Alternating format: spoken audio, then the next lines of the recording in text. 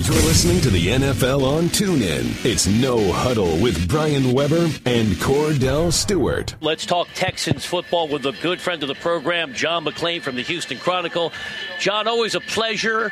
Let's put the career in perspective. How does this camp experience compare to the very first camp that you covered in the late 1970s?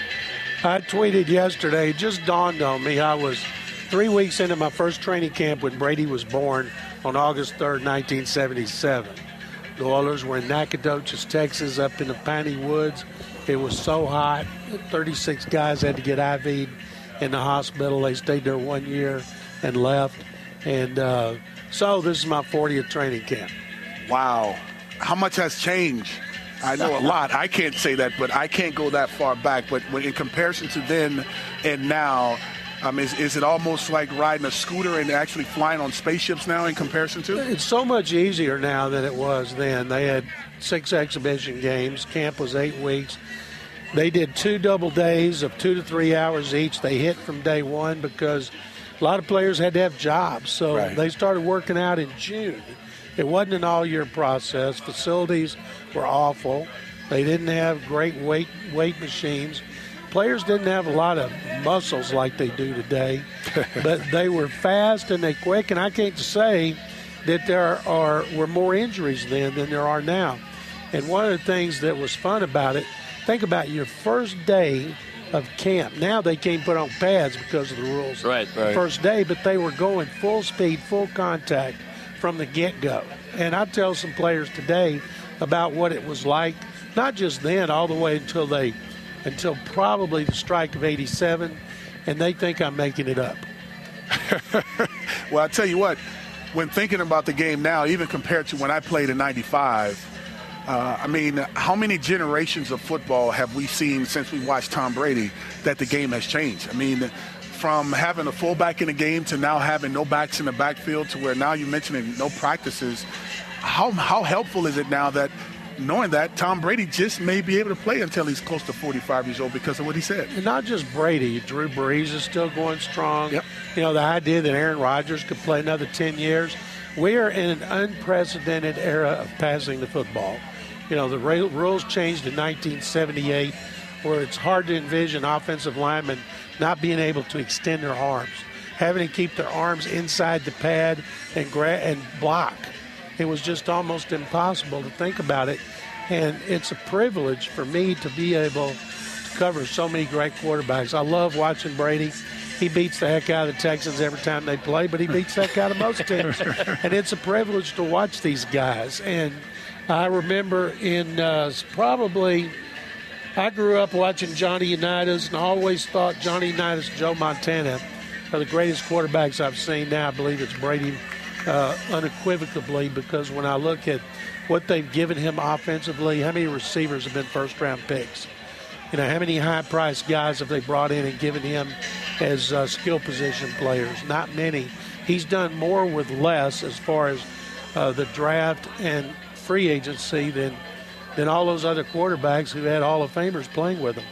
Chatting with John McClain from the Houston Chronicle. While you have covered the Texans, you have not seen many future Hall of Famers at the quarterback position.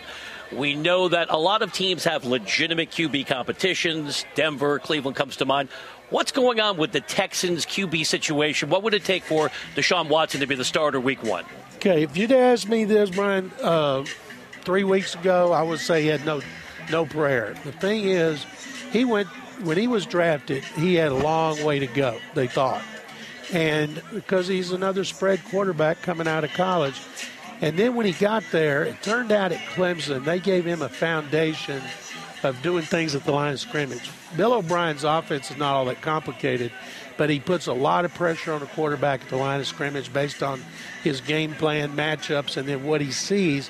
And the quarterback makes a lot of calls, and he's done a great job of picking that up.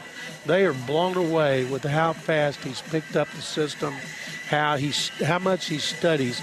O'Brien said every morning when he comes in and asks questions, it's obvious he's been studying that night. And he said Watson said it's a lifestyle. Why else would I not do it? And so he's gaining on Savage. He's got tremendous athleticism. We knew about that. He's got a better arm than I thought. I went back this week and read all the scouting reports by the quote-unquote experts, and the things that they were saying, decision-making, arm strength, I don't see it. I watched him throw a rope 65 yards in the first game. It was incomplete because the DB made a great play, but I think it's only a matter of time. Savage is going to have to play really well and really consistently against New England and New Orleans, assuming Watson keeps improving. Now, I mean, he may take a step back, but it's only a matter of time, and I'm not saying unequivocally that he will not be starting the opener against Jacksonville because this kid is special. Let's be realistic, though.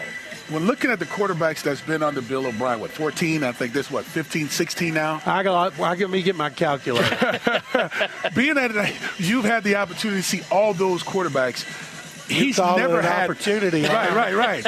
But you've never seen one like Deshaun Watson. Not neither one of these guys. So would you say it's more of the shock factor visually from the standpoint of how he moves, how he does it, how elusive he is in the sense of how he throws the football, and on top of that, having those attributes, being able to study like the quarterbacks that he's had over the time since he's been with the Houston Texans? All those things you mentioned, Cordell, we knew that coming out of Clemson. You know, he tore up Nick Saban's defense in the last only one threw 400 yards against him twice. National championship game. But it's the mental stuff, as you know, that separates the rookies. And I don't know when the last time a rookie quarterback started the first game for a team coming off a division title and a playoff win. It just doesn't happen. The ones that take over are taking over teams with losing records, including Dak Prescott, Russell Wilson. And so it's the mental stuff. It's the way they say he's learned to correct his mistakes on the fly. He recognizes his mistakes when he makes them, and they say he doesn't make the same mistake. And everybody, they have to be careful of going overboard about it, but privately they just rave about him and the way he continues to get better every day. He reminds me of Warren Moon. I covered every snap Warren took, and as a rookie in 1984, Warren was 27. He had 5 Grey Cup titles on his resume.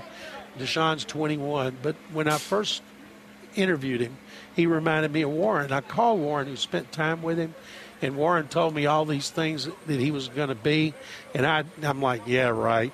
It's just because you like him and have kind of become a mentor.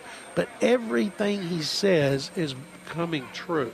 Now, I'll say this time last year I was saying great things about Brock Osweiler, except he was not accurate, which was a little problem. Slight problem, as we saw. What about Watson throwing the 30 interceptions the last 2 years combined at Clemson? I watched John Gruden's quarterback school with him, and Gruden went over the tape and showed how many times receivers ran wrong routes, how many balls went in and out of the receiver's hands. And one time Gruden said, come on now, to Watson, you know that was the receiver's fault, and you won't say so because he's your roomie. And Watson took the blame for everything, but after watching Gruden break it down, I thought, you know what? I'm not paying any attention to that total number. Because we heard that stat repeatedly on the path of the draft. But after watching it broken down, that's what I always did with Warren Moon. So many times his interceptions, I knew receivers were running wrong routes, so I would check. And so many times they get their hands on the ball, and it would ricochet. Interceptions have to be looked at individually. Well, I tell you what, he's shown me, I mean, regardless of anything that anyone may say, that he, if given the opportunity to be a starter, even though this team didn't win the playoffs last year, if he and Tom Savage truly have an open competition, do you think this young kid can actually beat out Tom Savage if given the proper opportunity? Yeah, well, he's given a proper opportunity. He's taken every snap with the twos, and then after the Carolina game, when he looked real good. Okay. And what he did, he overthrew some balls. He held the ball too much. He's a rookie. Yep. But they gave him some reps with the ones, not many, just a few. And all the receivers are out, so you can't even really count it as the ones. But it was the first offensive line, and that offensive line right now is not very good. And so they're going to need a mobile quarterback. Savage is a pure pocket passer with a great arm who knows the system inside and out, but he lacks mobility. He can roll a little bit, but he's not going to get out of trouble. So I think it's just a matter of time before Watson wins that job. I think it's like a race. and he's coming on. Tom's going as well as he can, but he's just closing, and it's only a matter of time before he passes it. He's Cordell Stewart. I'm Brian Weber. NFL No Huddle special joint audio cast from the Texans training camp here at the Greenbrier Resort in West Virginia. John McClain, Houston Chronicle, is our guest. John, we talked so much last year about the Texans persevering on defense without J.J. Watt, number one in total D. Watt's back, but should we be talking more about the turnover, losing 3 starters to free agency, and now Vince Wilfork retiring? They weren't going to bring Vince back. They got a second-year nose tackle, DJ Reader, who started 1 game on the nose and 7 at end. They love Reader. And they say he has some pass rush skills, and they might use him in that role in some sub packages. And you got to figure when they play 3 linebackers, Clowney will be playing right in. When they play 4 linebackers, Clowney will be there. But if you're between Watt and Clowney, a nose tackle, as you guys know, in a 3-4 is supposed to tie up 2 blockers. Well, there's no way they're going to put 2 guys on him when they got to worry about the other guys. So, and in the secondary, Kevin Johnson, former number 1 pick, who's really good. He's replaced Boyer, and they have to come up with a safety and to replace Quentin Dempsey's 6 interceptions. But they didn't make much of an effort to keep Demps or outside linebacker John Simon, the only player, and they had the cap money, but the only one they really made an effort was A.J. Boyer, the corner. And I think if he had come back, and they offered him $12.5 a year, got $13.5 from Jacksonville, I think if he had come back, Kareem Jackson would be playing safety full time, and right now he's going back and forth between the 2. Will this defense see any fall off without having Vince Wilfork in there, considering they'll have now Jadeveon Clowney as well as J.J. Watt? Not with Reader, no. And Vince was a run stuffer, and that was near the end of his career. And he gave him everything he could for two years, but no. I think their front 7 is really good. Their defensive line could be the best in the NFL. They were number 1 in defense, but they allowed too many points. They didn't force enough turnovers, and they only had 1 touchdown on defense. And as you guys know, to be a great defense, you got to allow a few points, yards, force turnovers, and score some touchdowns. Yep. Chatting with John McClain of the Houston Chronicle. Let's spotlight the wide receiver position. We know about DeAndre Hopkins. Numbers went down last year in part because Brock Osweiler was the quarterback. But with Will Fuller out with the collarbone injury, how much depth do the Texans have at wideouts? I think they're watching the Patriots really closely because the Patriots have too many receivers. But the odds are where the Texans be on the waiver claim, they're not going to get any good receivers who've been waived by a team like New England. They'll be gone. Braxton Miller, who's hurt, got a sprained ankle. It's not bad. He needs to stay healthy because they need him to step up. Jalen Strong, like Miller's another former 3rd-round pick. This is a make or break for him. He hadn't done squat for the first 2 years, so he's the number 1 guy out here right now in practice. They got some young guys. Because they've run the ball more than any team in the league since Bill O'Brien has been here, and they drafted Deontay Foreman in the 3rd round, they're going to still run the ball. And the best thing Brock Osweiler did here was incorporate the tight ends into the receiving game. They hadn't done it until he got here. And the 2 tight ends that they liked the best, C.J. Fedorowicz and Ryan Griffin, had more than 100, combined for more than 100 catches and 1,000 yards and 6 touchdowns. So they'll throw to them a lot until Fuller comes back. Unless somebody emerges that has not emerged in his career, it's almost going to be a forgotten position over there. When you look at the game now with teams that are having some success, one for sure is the Atlanta Falcons. You look at their backfield, they have Coleman and Freeman. You see what they're trying to do in New Orleans with Mark Ingram and Adrian Peterson. Do you think the Texans are trying to do the same thing with the young man Foreman as well as Lamar Miller? Yes, they are, Cordell. But Alfred Blue, who's been the backup, sometimes starter. This is his 4th season. Yeah. Mm-hmm. I hadn't written a word about him for the first 3 weeks except put him in the list of backs, and then he looked really good against Carolina as the first guy off the bench. So he showed, I'm not giving this job up without a fight. But Foreman, who was only one of 2 2,000-yard rushers in University of Texas history with Ricky Williams, he is 235. He's powerful. He rushed for 91 yards against Carolina, including a 41-yard run. Their toughest cut's going to be at running back, and they're going to run the ball a lot. And even if Savage is the starter, he doesn't have a touchdown pass in the NFL. He's only started 2 games. So whether it's him or Watson, they're going to run some more. John, let's wrap it up with the big picture based on Cordell's relationship with Mike Mularkey, going back to their time together in Pittsburgh. We talk AFC South football probably more than any program. And I'm not just hyping the division because we're here, but think about what the Texans have done. I'm the pundit who every year doubles down and says this is the year the Jaguars are competitive, and I know that worked out a year ago. The uncertainty in Indy with Andrew Luck coming back from the shoulder procedure. Is this division more talented and more competitive than it gets credit for being? It's more talented because they keep having such high draft choices.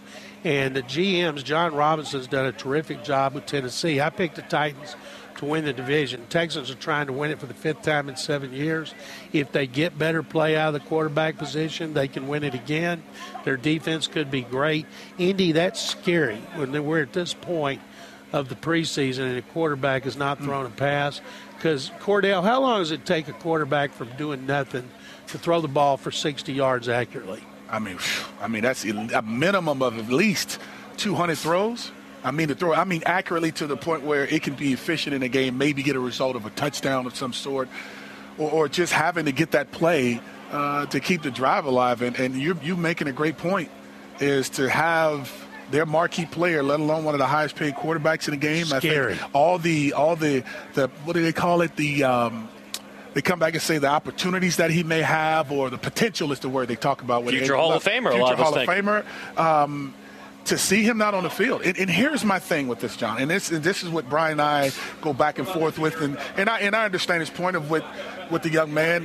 He has the potential to be something very special. But you're only as good as the pieces you have around you.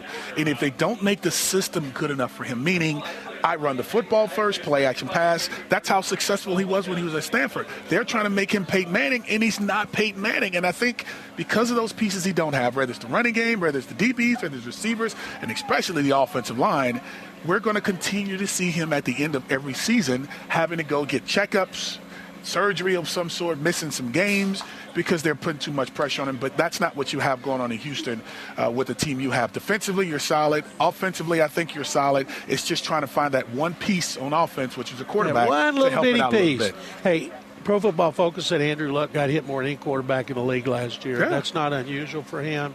At some point, it's got to stop. Jacksonville's defense was 5th. It's all about Bortles.